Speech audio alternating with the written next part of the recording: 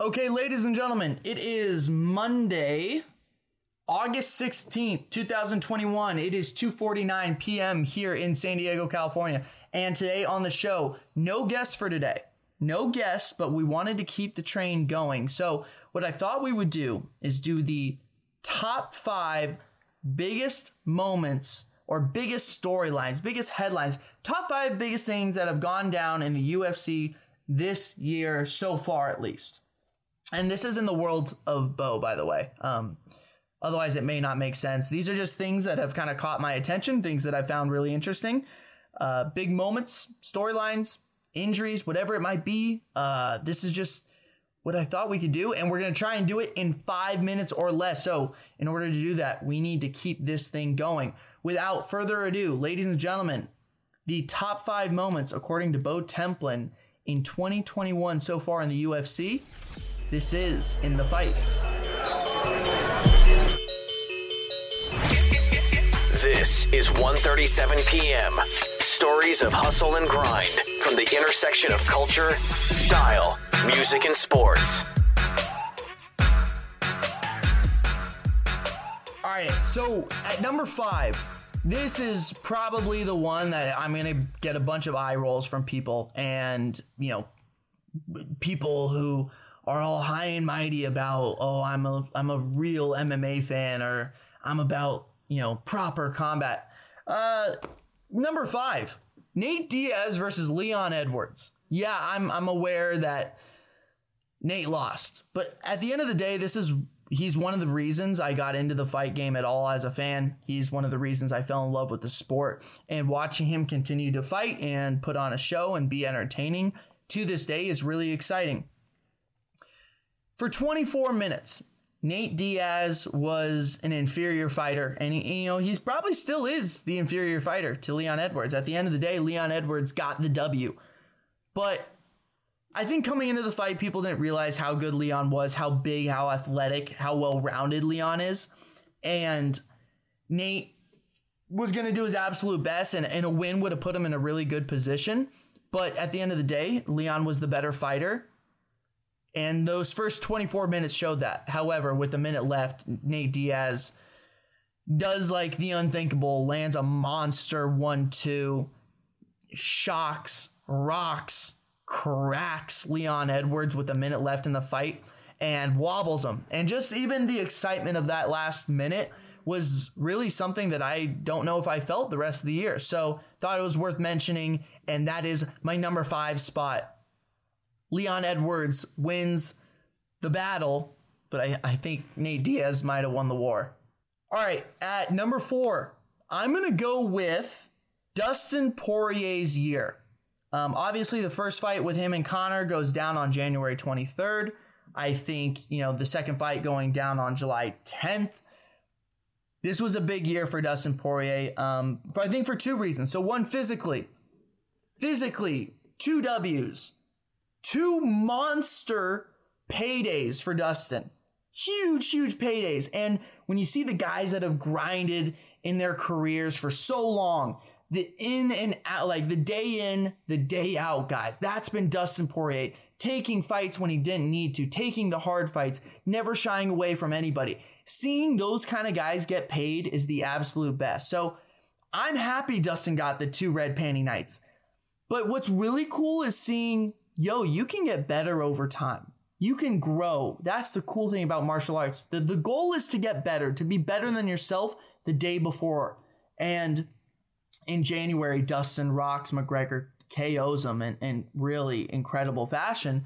And then in the second fight, obviously it ends in a more bizarre fashion with the leg break. But even leading up to the leg break, Dustin was putting on a clinic. Clearly strong. Clearly not afraid of the boxing from McGregor and was willing to go to war with him. Right now, how could you argue that Dustin doesn't have Conor's number? Brilliant stuff. Great year from Dustin, and it's something you love to see. That is my number 4. At number 3 on the list, man, oh man, it feels like it's kind of already gotten forgotten, and I can't say Corey Sandhagen's whole year makes the list because of the loss to TJ Dillashaw, but it was such a close fight. I think he's still right there, in my opinion. Again, my opinion doesn't mean shit. I'm just here to kind of give the perspective of the average Joe. But at number 3, Corey Sandhagen's flying knee knockout against Frankie Edgar. By God, I mean, in the opening, 3 months of the year for the UFC, we had some of the biggest moments I can honestly recall of the last 3 or 4 years in the company's history. And Corey Sandhagen's flying knee was all of that and more. It was violent. It was purposeful. It was tactical. And it sucks to see it against a legend like Frankie Edgar because he's so well respected, so beloved by the MMA community. But at the end of the day, Corey Sandhagen delivered one of the best finishing blows we've probably ever seen. It feels like a lot of sometimes the crazier knockouts that maybe happen in the UFC aren't on purpose. They're, really intense. They're very violent, but they're not with so much intent. They can be intense, but there's not as much intent. And Corey Sandhagen's had fucking intent. He knew Frankie was getting close. He knew that that's what he wanted to do. He wanted to make it ugly. Corey didn't let it happen. Prepared and executed. Corey Sandhagen, flying knee knockout against Frankie Edgar, comes in at number 3. At number 2 on my list, first week of the year. And it's not just the performance itself. It's a lot of things, but watching this happen on ABC, right? Week 1 of the UFC year, they have their first broadcast on ABC on Channel 10, right? ABC, home of the wide world of sports and the legends and the history that goes into it. It was great to see the gold jackets that they need to bring back and hearing John Anik's voice doing the call on ABC. But what Max Holloway did that night is unforgettable. As special of a performance as we got, Holloway's coming off of the loss against Volkanovski, the second one, and you don't really know where he's supposed to be. It's kind of a limbo area for Max Holloway. You've lost to the champ twice. You're clearly the best contender in the division, according to most accounts. And Calvin Kattar comes in as a really tough, savvy vet, really good boxer. That was the narrative coming into the fight was, Calvin Kattar, really good boxer. And Max Holloway puts on one of the best clinics of the year, right? Max Holloway puts on a fucking show. Most significant strikes landed in the UFC's history.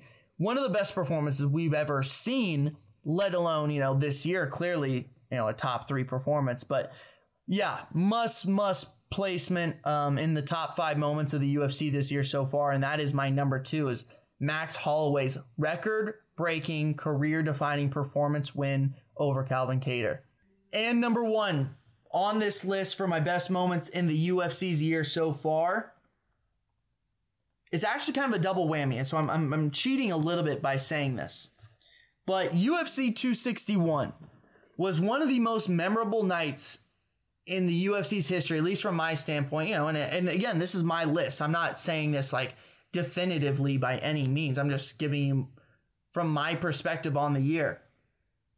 UFC 261 is as memorable as it gets. We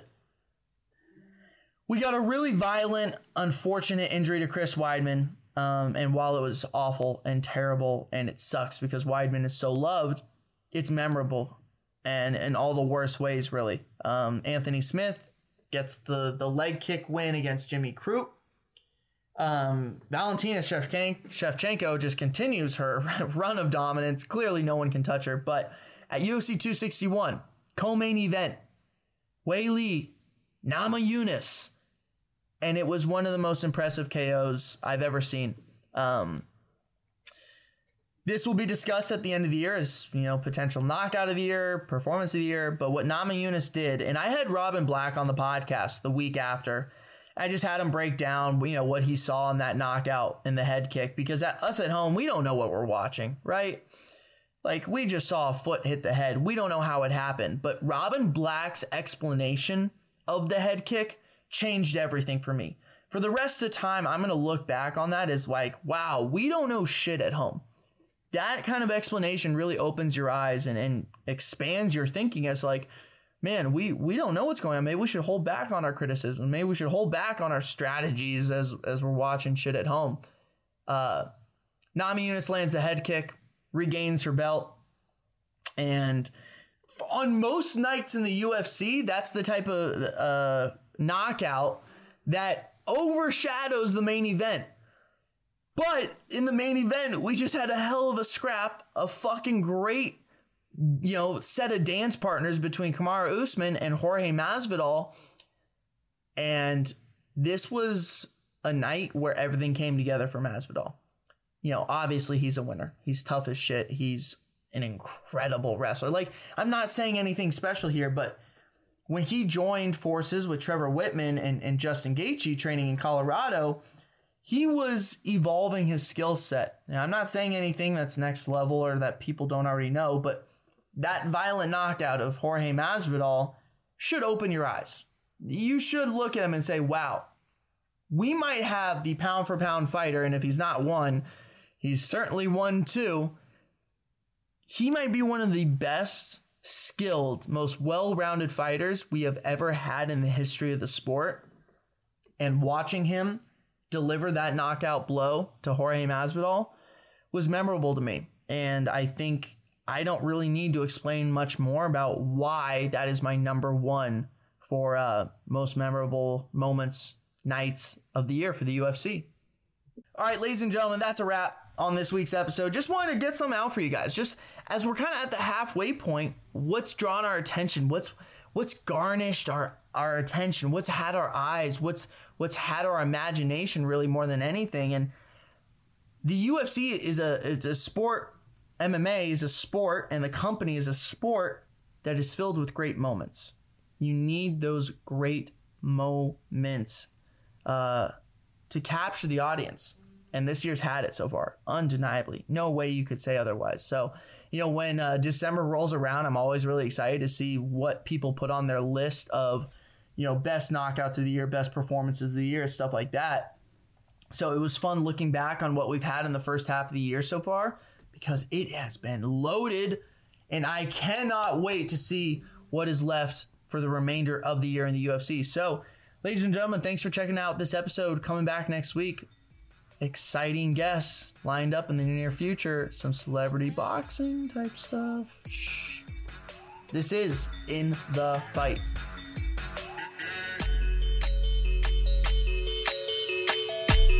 This is 1:37 p.m. Own your future. Start this minute. 1:37 p.m. is a Gallery Media Group original production.